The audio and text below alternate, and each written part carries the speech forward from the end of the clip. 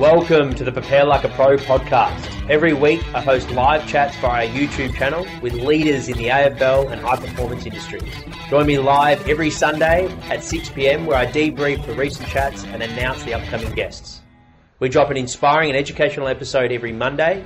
If you like the show, please follow us on your favourite podcast app. Welcome to the Prepare Like a Pro live chat show. My name is Jack McLean. I'm the host, and tonight my guest is Rebecca Alcock. She's recently completed her work as a performance dietitian at the Melbourne Football Club.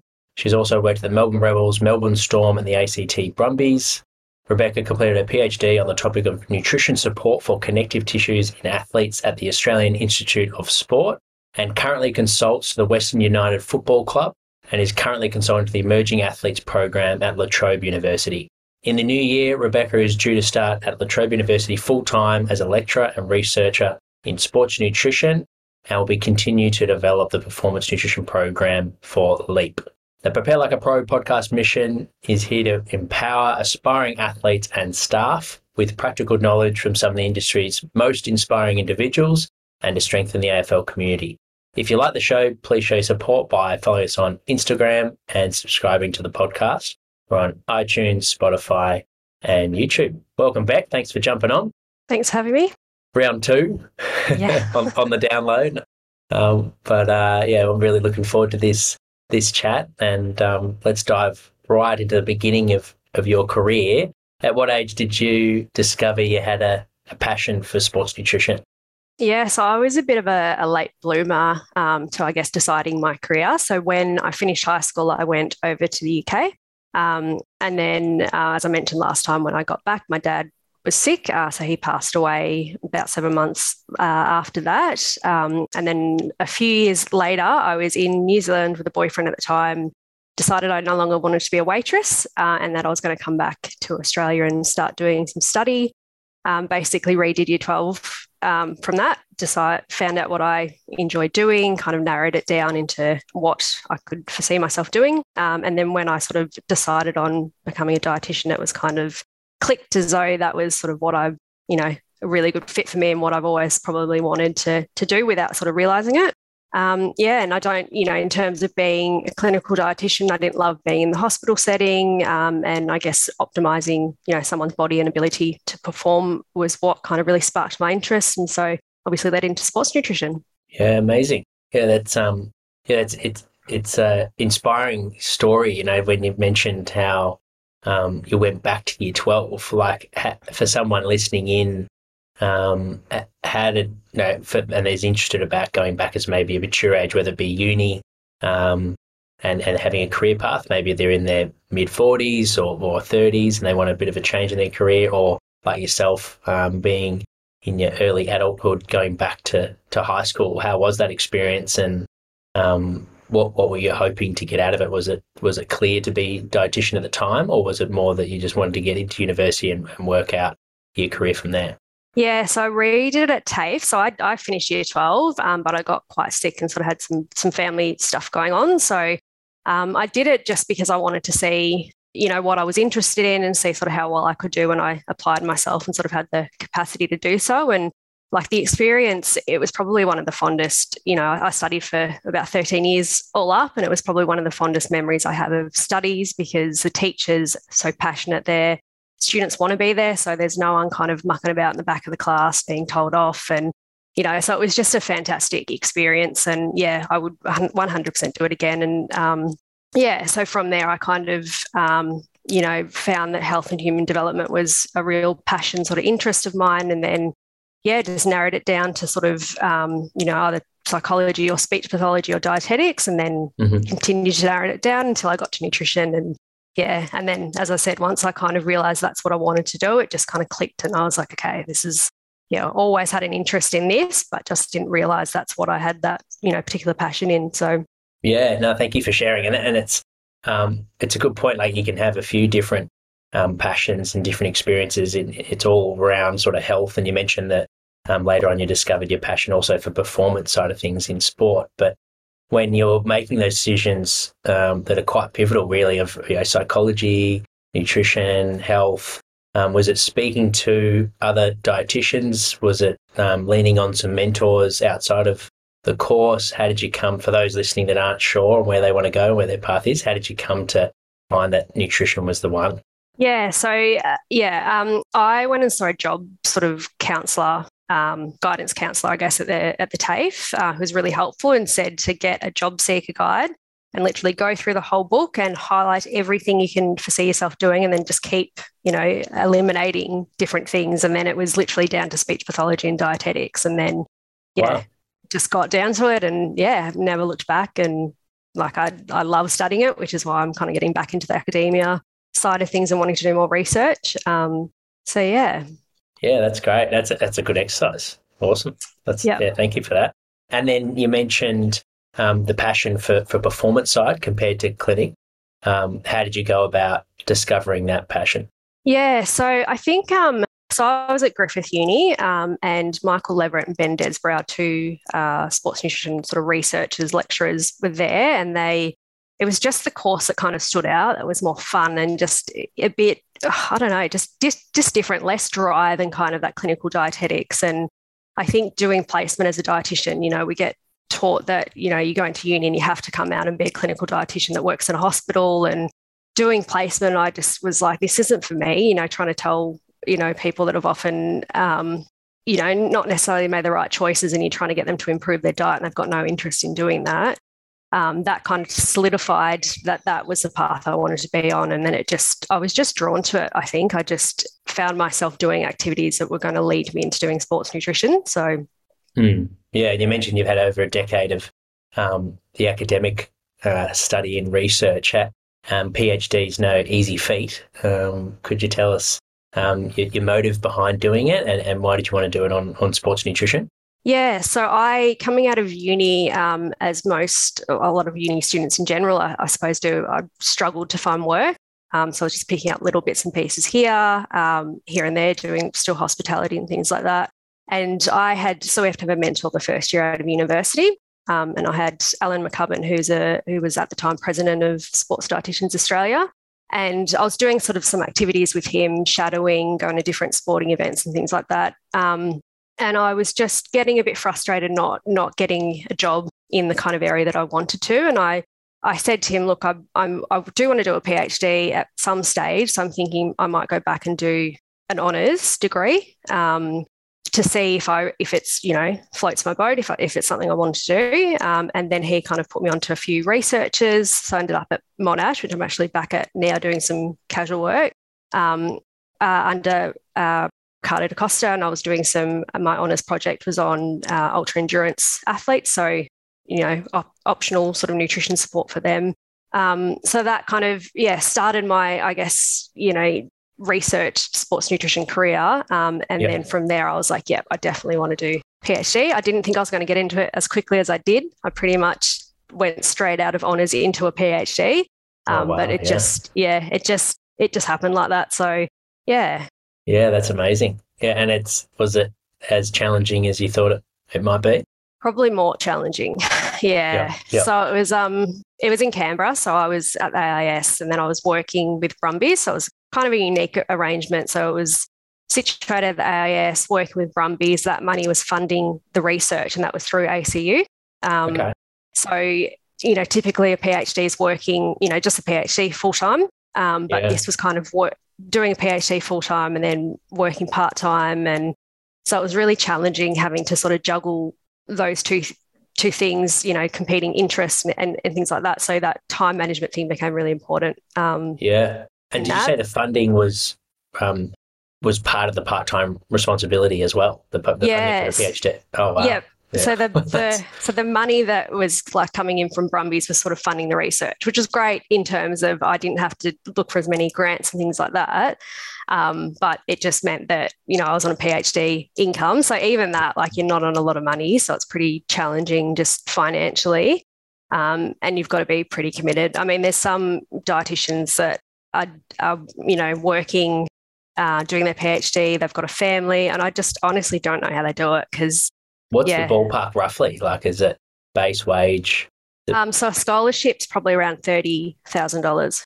Yeah. And like you said, you're doing that and a part-time. Yeah. Full-time. And that's in elite sport as well, which is, plus some. So, you can you can try it on for size and imagine that's a fair amount of workload. Yeah. Obviously, it sounds like you knew where you wanted to go with it and you would have had strong drive. For those that are going through challenging times with PhD, what did you learn about yourself? What were some important tools to use in terms of like organisation and how to prioritise and your scheduling? What were some things that you grew, I guess, from a personal side that helped you get through that period? Yeah, so I guess there are a couple of elements. So it was in my mind, it was kind of, 15-hour days, but I knew that there was an end in sight. Well, I thought there was at the time until I, started working. And, but yeah, sort of thinking that that's only temporary. But I think it probably took me, I kind of started to realize it, I suppose, in my PhD, the importance of balance, but didn't click until sort of getting out into work and trying to juggle too many things and like essentially like getting burnout to realize that balance and time off and not guilting yourself, because if you don't have that, then you're mentally fatigued and it's just really, really hard to do good work and you end up taking twice as long to do something than if you just allowed yourself the day off and, socializing with friends and family. And so I think it's really hard to get your head around because you think you have to, the more you work, the more successful you're going to be. But I think you just burn yourself out and it has the opposite impact. So I think, scheduling time for yourself and scheduling that downtime is really, really important because or else you're just not mentally going to be able to get through it. Yeah, yeah. And you mentioned there were conflicting interests. What was your role at the Brumbies? And was that your first experience, I guess, helping professional athletes as well? Yeah, yep. Yeah, so it would have been a steep learning curve. Yeah, so I was quite lucky because my high performance manager there, Ben Sapel, he has done a PhD himself, and he was quite good manager in terms of if there was less work to do at the club, then he'd say go home and work on your PhD or have the afternoon off, or and then I was mentored through that role from Louise Burke and Greg Shaw, who are my two PhD supervisors. So I was really, really well supported in that role. And I know there are a lot of embedded sort of PhD servicing roles that individual may not be necessarily that well supported, which it would just make it such a hard experience. So I think I was really lucky to be able to get that experience, but have really understanding supervisors and, people kind of were sensitive of my time. And, if everyone along their PhD at some point wants to quit. And I remember going to Louise and saying, I don't know if I can do this anymore. And she said, that's fine. Do whatever you need. If you need to take 6 months off and then just that, knowing that I had that option kind of led me to just keep going because I was like, okay, I'm not stuck in this position. But I think people that don't have good supervisors, I just don't know how they do it. Yeah. Yeah. Yeah. It makes a lot of sense. It's just even someone to lean on and like you said, have a bit of a soundboard and say some things that can just help make you feel like you're not stuck, like you said, and it can just shift the mindset. So that's great having that mentor. Yep. If you didn't, what do you think you would have done? Would it be creating some external mentors, like for those that are in that position? And now that you know the value of having it, but if you don't know it and you've never had it, maybe you think it's just all on you. How would you go about creating that relationship, I guess? Yeah, I definitely think mentors. So even like in my career now, I still kind of call on mentors, supervisor mentors for career-related advice. And it's someone it's good often as well to have someone that's removed from the environment but understands the environment. So obviously you've got academics or researchers that, may not have worked practically. And then you've got people that are working practically that may not have done research. So if you can find either like, one of those that can understand different elements of stress that you're going through, or if you can find someone that's had that embedded experience of doing research and working, I think that, that would probably help because they'll kind of be able to give you ways to manage, your time and just your mental health, I think, as well.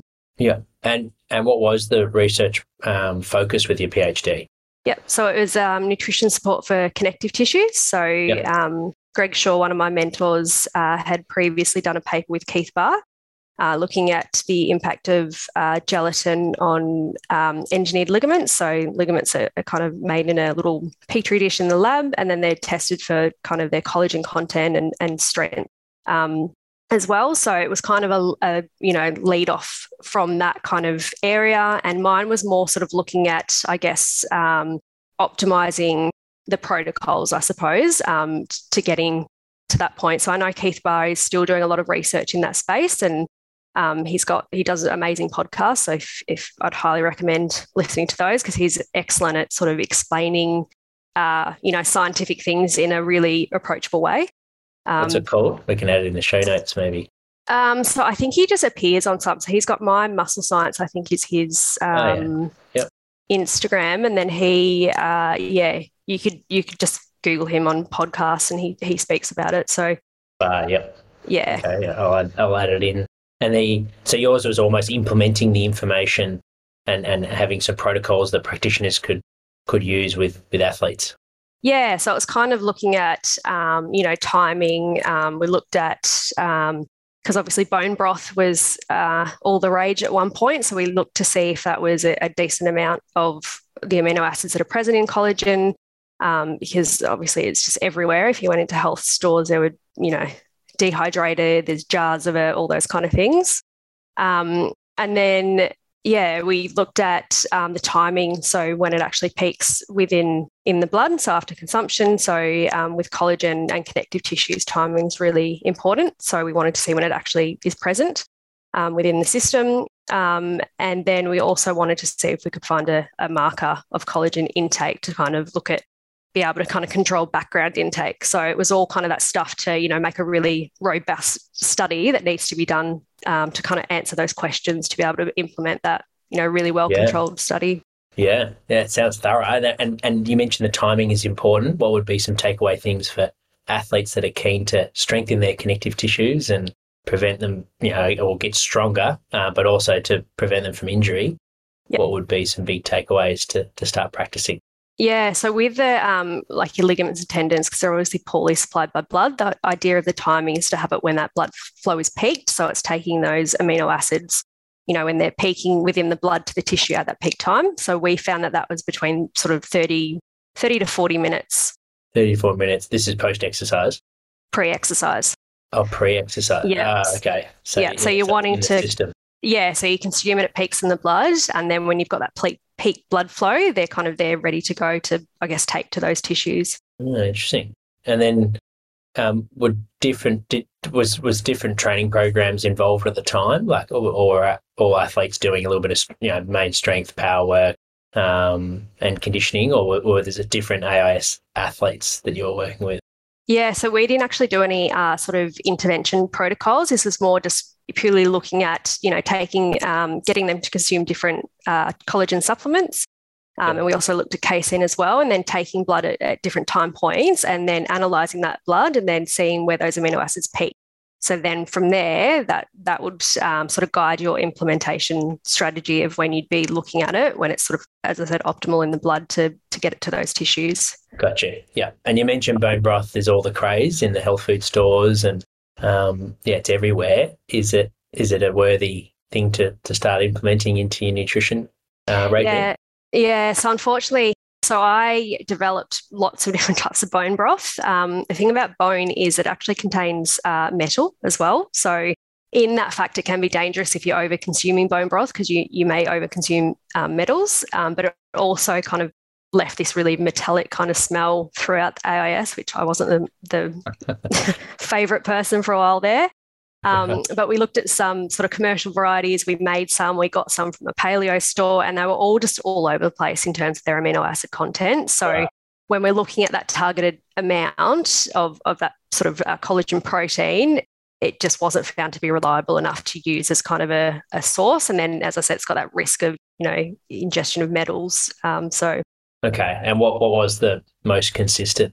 You mentioned casein. Was that? Yeah, in terms... Source? Yeah, so collagen, obviously your gelatin and hydrolyzed collagen, they've got those kind of key amino acids. We don't know yet if casein, so obviously when you break down proteins, it's broken down into amino acids, and different types of proteins have different sort of amino acid profiles. So yeah, we obviously need to do more work and studies to see if there's sort of any impact of, casein compared to hydrolyzed collagen, because there's sort of different amino acids, and it's not clear, whether it's a specific amino acid or peptide chains of those amino acids that are sort of having the impact. So there's kind of a lot more research in that space that needs to be done. But yeah, for the bone broth varieties, just too variable. Whereas obviously collagen, your supplements, you're getting a targeted amount. Yeah. And is there a role in nutrition for injury management and or prevention for footballers?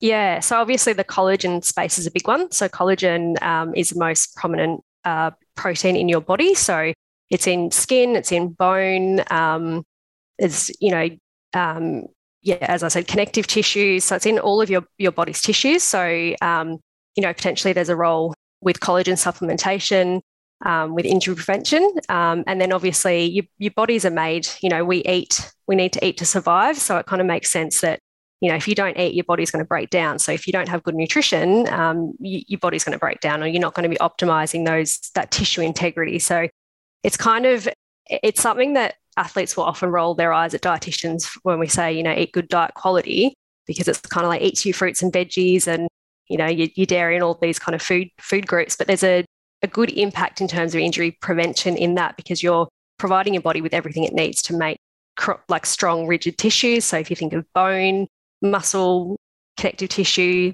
so there's definitely a role in terms of that. And then, there's more sort of, increasing awareness around, potential low energy availability in team sports, which has been well studied within sort of female athletes, but not as much in male athletes, and certainly not as much in this team sports area. And this low energy availability can have an impact on bone health, for example. So there's definitely a role in terms of prevention, and then also treatment as well. So you can actually speed up an athlete's return to play by supporting them with the right nutrition. So yeah, and I imagine it would vary a fair bit, but is there a recommended amount of collagen we should be having each day? And how does that depend from body mass to gender and age, or what are the key sort of variables, I guess, that people need to be aware of? Yeah, so that's still research that needs to be done.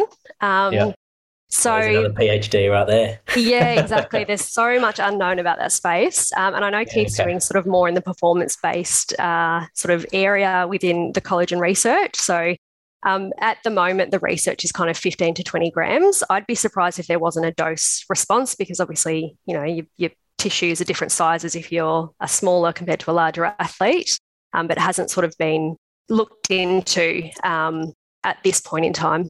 Yeah, so it's more in terms of the amount, it would be trying to get to that 15 to 20 grams, which is not too difficult, and it's more around, I guess, timing with what tissue you're trying to target. Yeah, and then for those that don't want to take supplements, or maybe from a funding point of view, or they just want to get it from real food, what would be some food choices to make to get that 15 to 20 grams? Yeah, so it's harder to get in food sources. Again, great study, a great research area to have a look at. Sort of, we know that it stays in the body for only 6 hours, so it's not going to kind of build up and going to increase in amount.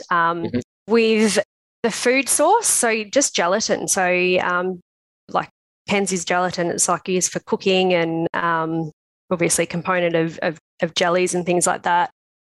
It's a food source of collagen, so it's not necessarily, it's really cheap.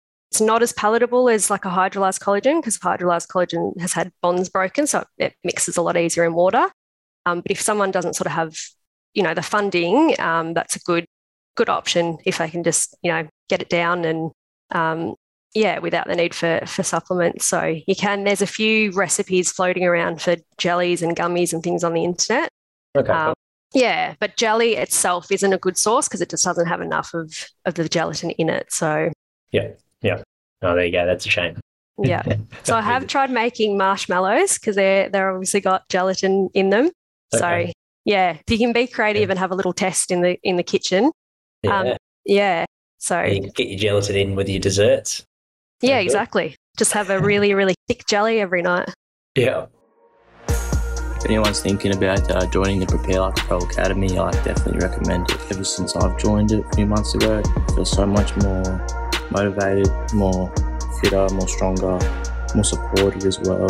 Some of the things he gets you doing is great for building up your capacity, muscle mass, injury prevention, everything you could need that you wouldn't even think of if you were making up your own plan. So Jackie's a nice fella. He knows what he's doing. Just flick him a message, he'll get you set up, no worries. Might even get you onto a few giveaways, a few free trials.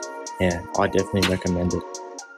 And what about protein intake and post-workout? There seems to be a strong myth in the fitness industry about, the window post-training, and for those that want to build muscle mass or maybe help optimize recovery, there's this like special window of whatever it is, 10 minutes, 30 minutes, seems to change a fair bit. But what's your take on it, protein intake for an athlete, let's say footballer that wants to gain some muscle mass? Yep. How important is it? And what are some things to focus on when it comes to protein intake when you want to build hypertrophy?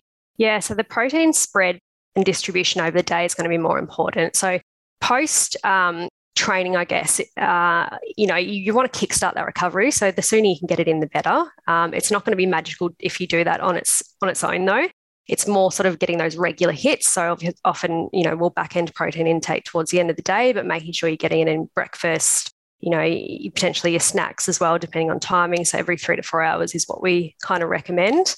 And the good thing as well is there's plenty of high protein foods out there now. So, you've got Chobani Fit, you've got GoPro, Complete Dairy. Like there's plenty of food sources there that you can get those hits of protein in.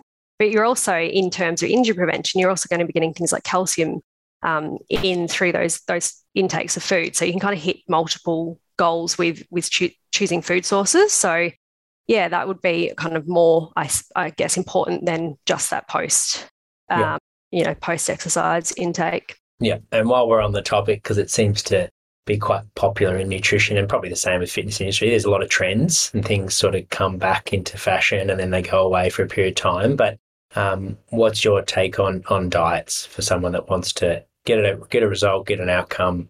What's your philosophy when it comes to following a diet, whether it be paleo, being vegan, whatever it might be?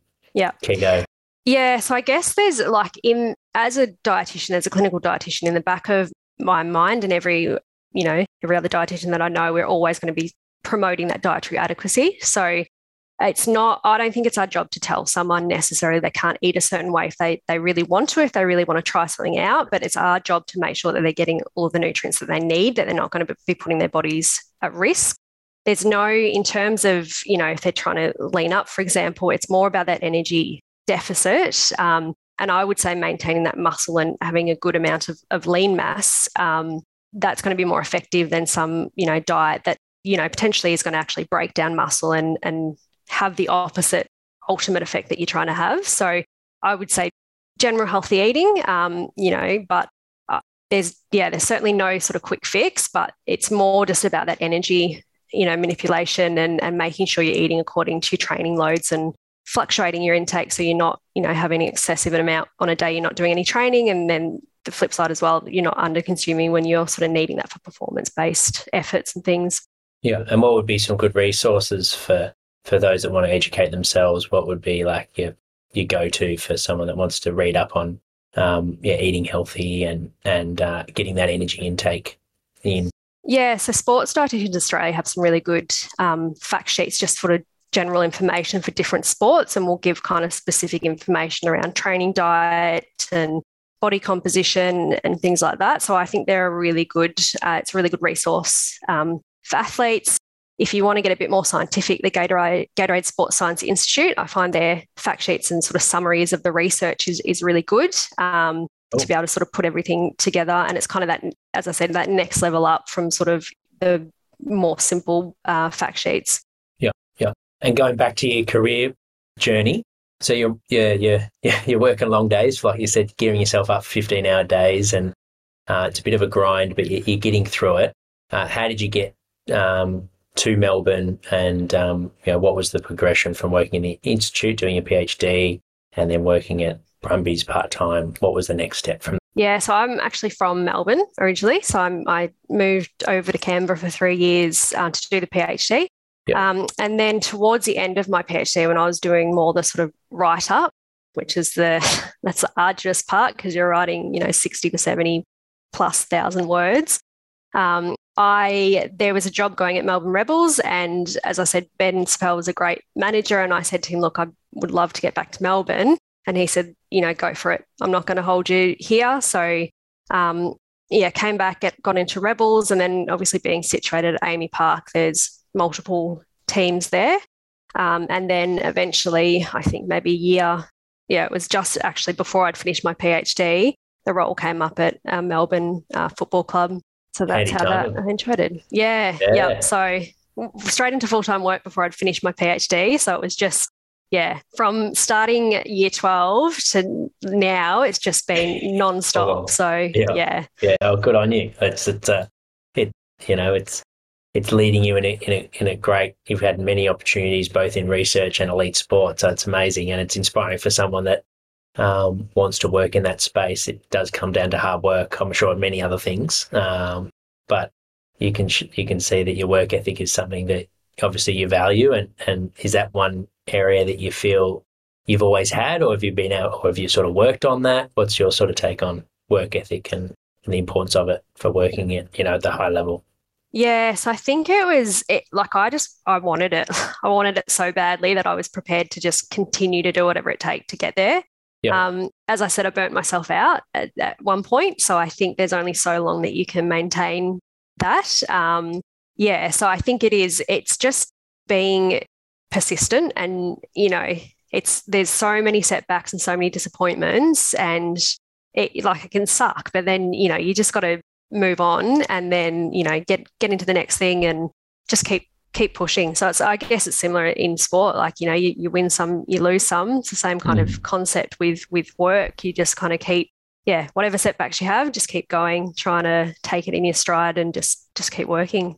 Yeah. And for those that aren't aware, haven't worked with a sports dietitian before, or maybe haven't worked in sport before, what would be a typical day when you're working at that stage in your career where you're finishing your PhD in the writing stage and then working part-time at Rebels? Yeah, so it's hard to say because working team sports, there's no 2 days that are the same. And it's hard, I guess, as being a bit of a planner. You try to plan as much as you can, but then, their training venue changes, or particularly with COVID, 1 minute we're going to South Australia, the next minute we're going to Tasmania. So, there's no structure in terms of what you're doing day to day. It just depends on, having an overall view of what you're trying to aim to achieve, I guess, throughout, the season and, within the week, and you kind of target areas. But in terms of writing, that was literally just sitting at my computer for hours, walking to the fridge, seeing what was in there, going back at my computer. That's pretty much the end of the PhD. And that's a less glamorous side of research. The fun side's doing the data collection and finding the story from that. And then I guess working as a sports dietitian, you're in there pretty early. Particularly Melbourne is training out at Casey Fields at the moment, so that's a good hour drive away from St Kilda, which is where I'm currently at. So you rock up, and then it's kind of trying to get those. You can try and plan some sort of one-on-one consultations, but often it's just those corridor chats that you're having with athletes that they're the most effective ways. And then in the background, there's a lot of sort of food service and catering, and particularly that was a big component in during COVID, because obviously there was a lot of traveling and hotel stays and quarantines and all those kind of things as well. And then things like your supplement management, making sure there's no risks to the players, making sure everything's batch tested. There's times where I was cooking snacks for the players, and then obviously you've got things like preparation for game day and then actually doing game day. So it's pretty varied in terms of what you're doing, and you obviously try to make an overall plan, but sometimes it doesn't always fit perfectly like that in sport. It's just being adaptable, I think, is really important in that setting.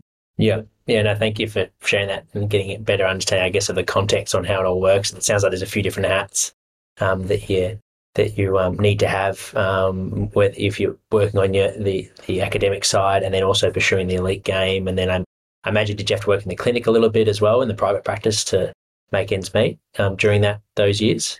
Yeah, so I did during my PhD. Is that what you mean? Yeah, Oh, PhD. Like you moved back to Melbourne after the Rebels, after yep. Brumbies. Yeah, so I was doing a bit of clinic work, more so in terms of just not wanting to box myself into one particular sport or, just team sports. It was more kind of trying to keep my experience a bit more broad. And obviously, it's a completely different setting. In a private practice setting, you've got someone there for a good 30 minutes to 45 minutes, up to an hour sometimes, where you can, do a lot of education and things like that. Whereas, as I said, in sporting environments, it's more kind of on the fly consultations. So, and I guess in private practice, there's a lot of sort of weight loss and things like that. So behavior change is a big component. So it helps support what you're doing, I guess, in team sports, but also, it was trying not to narrow, I guess, what I was doing in that setting. Yeah. And what was the feeling like? You mentioned you received a full-time role at Melbourne just as you were finishing your PhD. Sounds like it would have been an exciting time in your career. Everything's coming together. Firstly, I guess, with the PhD, how long did it take, and what was the feeling once it was complete? Yeah, so it's 3.5 years, and then you sort of send it off and you have to make amendments to it, and then sort of all up, it was about 4 years. Yep. So yeah, Which printing. Pretty quick for those in elite sport, I'd imagine. Yeah, no, it was good. I got it over and done with pretty quickly, which was nice. But yeah, that printing off and then binding everything up, and then just I had this paranoia handing it in that I was going to get hit by a car or something on the way there. Just that I'd finished this thesis holding it in my hands, and I was like, no, it's going to fly everywhere. Yeah, yeah, just want to get it handed in now. So yeah, it was pretty awesome. And then getting bit of an anticlimax getting the certificate via email as opposed to getting up on stage during COVID. But oh no, yeah, that's a bummer. Yeah. And looking back, is it everything you want it to be in terms of growth and opportunities and opening doors in your career? For those that are thinking about it, is it worth the hard work, do you think, and the dedication? 100%. Yeah.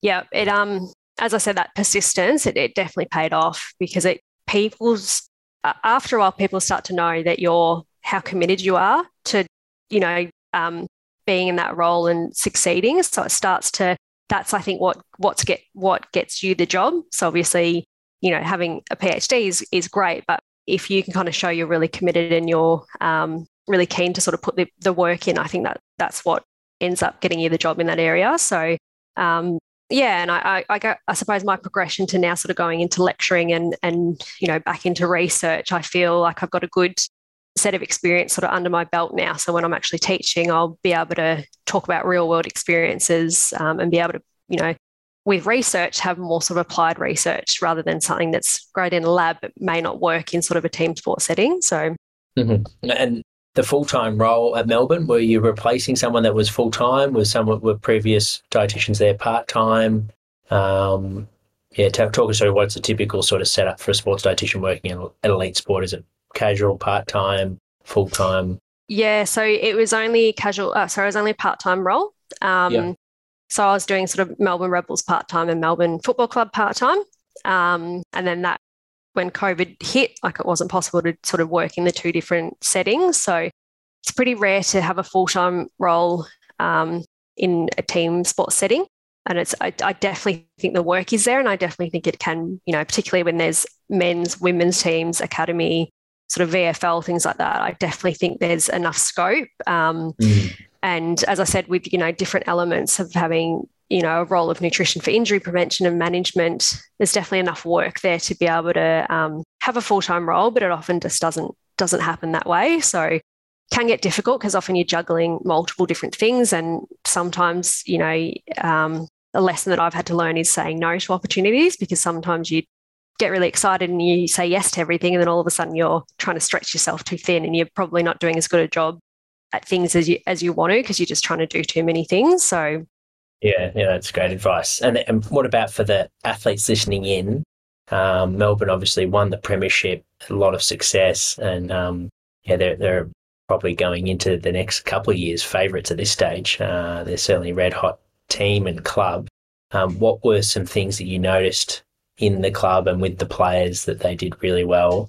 And what do you get excited about when you're working with an athlete and they're asking certain questions or they're just presenting in a certain way where you think, we're going to get a good result here? Yeah. So I think resilience is that key thing. So persistence, that whole, a loss, like the way that they would pick themselves up and kind of go back to dealing with things with a sense of humour. And, it wasn't like sadness at the club for like a week and leading into the next game. It was just that real resilience. And I think Max Gawn's great at sort of leading the team through that. Like even within a game, he's kind of picking them up. Even, and obviously they did that a lot. They turned around when they were losing. So I think that's a massive key thing that they sort of had. Mm-hmm. And I think in terms of, I think, that's probably number one and initiative. I think the athletes, and I've seen it in rugby and, now working in soccer as well, the athletes that take initiative and sort of, you don't have to prompt them to do things that, they really want to learn, and they ask questions and they're just like sponges. They're the ones that you can just see progressing. And I think often, at a younger age, talent sort of gets them through, but there's a point in your career that's, when you start aging, that's not going to have as much of an impact. And those extra little bits and pieces that you're doing, your training, your nutrition, your off-season stuff, that's what kind of has that, more value, I suppose. Yeah. And like looking back at your career, what would be your most fondest memory? What's a highlight that you look back of and look proudly of, and it's a memory that you like to think about? Yeah, so there's probably a couple. So I think the hub was a great experience, and I think I was quite lucky because often, being a dietitian in a team sport, you're not there as much as everyone else. So building that rapport can be quite difficult. And obviously being in the hub, you're kind of around people and, seeing them in social situations, and you wouldn't have as much contact. And I think just getting to know players as people, not just athletes, I think that was a really nice, memory, I guess, nice experience to have had. And playing the Anzac Day match when all the phones sort of lit up the stadium, I've never seen anything like that before, or working and not playing it. But yeah, that was a pretty amazing thing to watch. And then, during the grand final, it would have been great to be there, but, watching that on TV and watching the success of the players and see all their hard work sort of come into fruition, that was obviously also a great memory. So yeah, like the last couple of years I've been at Melbourne, I've really fond memories and really nice to be able to sort of have that to go into the next part of or next phase of my career. Yeah. And you mentioned that your next phase of career is back in research with Monash and La Trobe in the new year. Take us through the role that's going on with the program, and what will your role entail? Yes, that's still sort of being worked out. So at La Trobe, they've got that emerging athletes program. So really, really exciting space. It's something they've only recently just got a S&C in that role.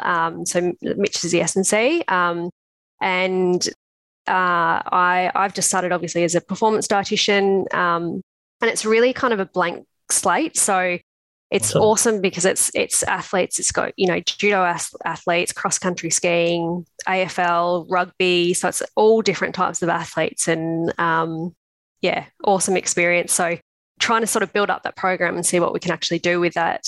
And obviously there's a lecturing component. So going to be lecturing predominantly, I think, sports nutrition, and then obviously the research. I think I'd like to utilise the emerging athletes there, but also hopefully do some research within footy clubs or within that sort of applied setting as well. Yeah. And you mentioned there's a lot of work in elite sports, and you've worked in all the three big codes in team sports now, like AFL, rugby and A-League.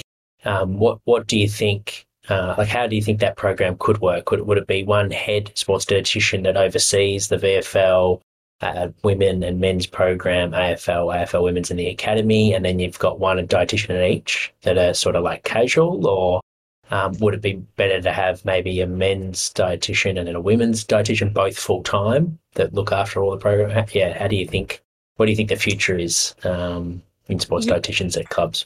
Yes, I think I quite like the model that they have in the UK, where they've often got a lead sort of dietitian, and then dietitians, it might be a junior dietitian or whatnot working underneath them. So then, you're obviously overseeing maybe the men's program, then you've got a dietitian working with the women's program, that kind of thing. And obviously, like with VFL, there's plenty of opportunities to sort of work across multiple teams and things like that. I'd like to see more research being done. I mean, Dom Kondo and M Meehan are doing some research in AFL at the moment, but I'd like to sort of see. I'm hoping that with my role at La Trobe, there's obviously links. The universities have links to the footy team, so being able to combine those roles a little bit more and be able to do some more sort of research and so I think there's multiple ways that it can be done, and there's a massive amount of scope. So it would be really nice to sort of see, some full-time roles, but also some research being embedded, and then internships and things like that as well. I think it's a really good opportunity. Obviously, sports nutrition, there's not that many roles. So if there's an opportunity to do some internships and have dietitians coming out of uni that aren't just clinically, based or clinically trained and thinking that the hospital is the only setting they can step into, I think that would be really nice to see that sort of evolve as well. Yeah. And does the clinic, like you mentioned, that you don't have as much time in the elite sport, does the clinic, those consultations and I guess getting in the time and the reps, so to speak, does that help transfer to when you don't have as much time in elite sport and these corridor conversations, or are they completely different beasts altogether? Yeah, they're completely different. To be honest, I think that in the corridor conversations are more effective, because if you think of sitting there with someone for, your information gathering, but there's only so much information someone's going to take in at one session. So, and then you don't see them for another month. So it's really hard to kind of get that traction. And whereas if you see, a footballer and you've got 2 or 3 things they're working on, you can just kind of keep checking on that and growing from that. So I find those corridor and those, brief, but more often, I find that more effective than 1 hour or whatever, and then not seeing them again for a month or so. Yeah. And then how would you, would there be a system in place, or is it more just all right, I've got 30 minutes, I'm going to aimlessly walk through the gym, I'm going to hang around this area because that players are going to walk past you, and do you have a list of players that you're going into that time block or that day where you're like, I need to get to this person, or is it more just organic and you just sort of let the players almost come to you and it's more a player-led scenario? Yes, I think it's a bit of everything. So obviously if you've had a game on the weekend and there's some injured players, they'd probably be priority because you're wanting to sort of kickstart what you're doing, nutrition support with them to help, with the healing or whatnot. And then you might have a list of players that you're working with, sort of long term. And then, it's all a bit of everything.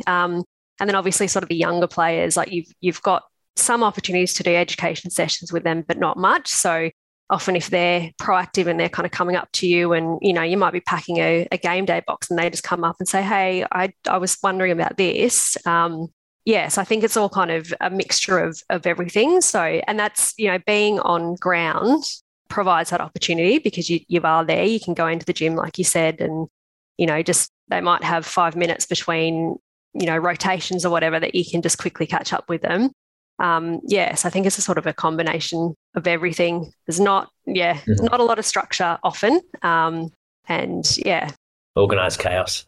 Yeah, pretty much. Yeah. And for the developing athletes, what were some common things that you would change with it? Or you mentioned the 2 to 3 things that an athlete would focus on.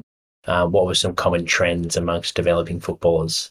Yes, I think that back to that sort of diet quality and diet adequacy, it's one of those things that it's not, doesn't sell. It's not one of those glamorous kind of things, but it has so much impact that, it's going to have more impact than any supplement or any, post-training protein shake or so I think that's kind of the key thing that you're starting at. So obviously making sure that they're sort of eating well first and foremost, and then, training, obviously supporting what they're doing with their training so they've got enough energy and, recovering and not putting themselves at risk of, that low energy availability or, and I think just getting them to start their brains kind of ticking over on what nutrition means, because we were briefly chatting about, nutrition just being thought of as body composition, but obviously there's so much more that we can do.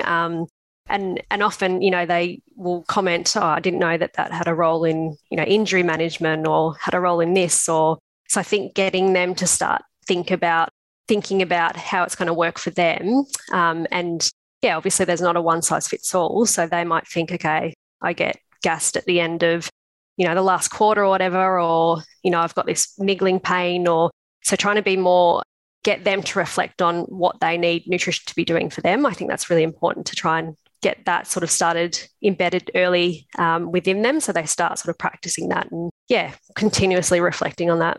Yeah, amazing. Oh, yeah. Thank you so much. There's been a lot of information that's come through, but also, more importantly, how to implement that information, which I really appreciate you coming on, Beck. And if I do find that first version, we can make a bit of a hybrid video for those listening in the podcast world. We did do an interview with Rebecca probably 3 months ago now, and on search for it. So if I find it, there was gems in there as well, but thankfully Rebecca was kind enough to come back on, and I'm really glad that we've had this time to share your journey, as well as have you on and help educate the listeners around the importance of nutrition, particularly around athlete development, performance, and injury prevention and rehabilitation.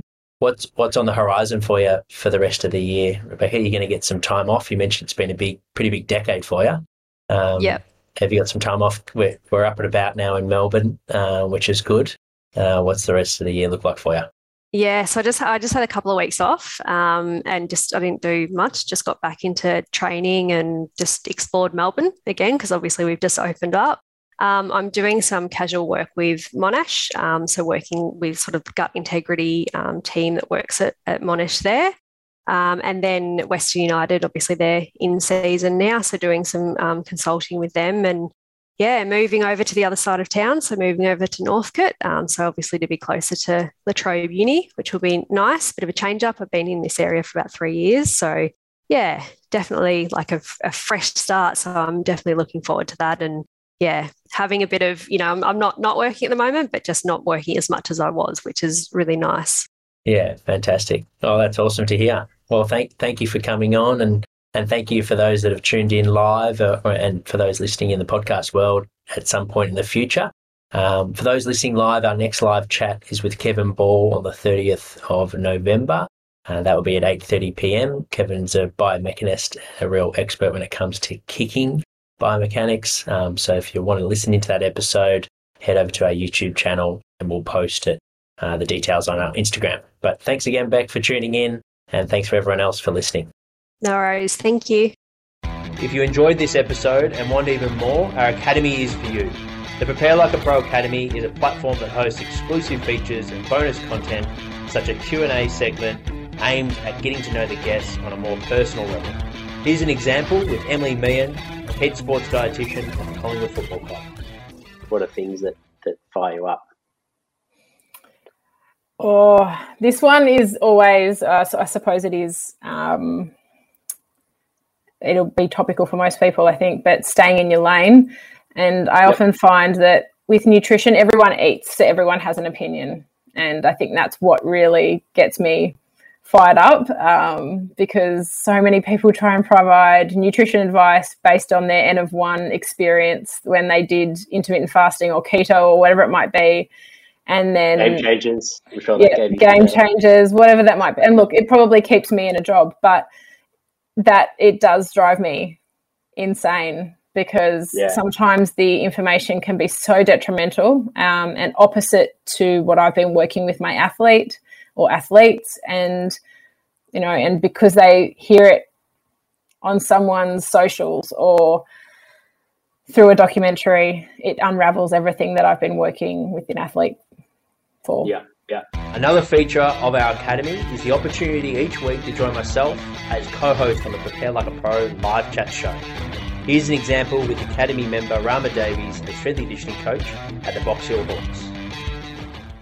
Welcome, Rama, to the chat. Rama has also worked at Box Hill, or currently he's working at Box Hill Hawks with us, awesome. So he's another Box Hill man in the strength and conditioning department. So I'll handle it over to you, Rama, to ask your question, mate. Thanks for joining us. Excellent. Thanks, Jack. And yeah, thanks Sam, for the chat. It was, I found it to be really insightful, plenty of gems in there, and I enjoyed it a lot. Mate, my question to you was, you spoke quite a bit about perspective during that chat. And I was wondering, what are some of the things that you either know or do physically that you wish you either knew or did back at the beginning of your career? What are some of those things? Yeah, good question. So I suppose with perspective on life, that sort of point, it certainly has been massive for me now, and didn't probably have that as much when I was younger. I suppose one thing I might mention is gratitude. I spend a lot of my time doing a lot of gratitude exercises, listening to podcasts, doing a journal every day, just to say what I'm grateful for, sort of 3 things. And that's a fantastic way that I've been able to, reset and just kind of gain that gratitude and perspective about, that there is more to life than football, or, maybe whatever, as an S&C coach, if something's, you're having a hard time, it can be massive with just, opening your eyes a little bit and losing that sort of tunnel vision or being stuck in that work bubble. So that's been huge. I think I wish back then, when I was younger, I asked more questions and was a bit more open to different things. I think I was a bit single-minded back then, and thought there was one way of doing things. And if I kind of didn't have that fear of asking a silly question or fear of judgment, it would have got me a lot further, and I probably would have learned a lot quicker. Being open to sort of different things, because you never know what you might find. It's just, there's so many people, great people out there, knowledgeable people to learn off. And there's plenty more where that came from. If you would like to learn more, then enter patreon.com/prepare like a pro, or head to the link in our show notes. Thank you for listening to the Prepare Like a Pro podcast. If you like this episode, it'd be a massive help if you could like, follow, rate, give a review, or even share with your mates. The show is recorded in Melbourne, Australia. Be sure to follow our Instagram page for all updates on our latest and greatest. If you would like to get in touch to suggest a guest or advertise with the Prepare Like a Pro podcast, please email me at jack@preparelikeapro.com. Thanks so much for tuning in.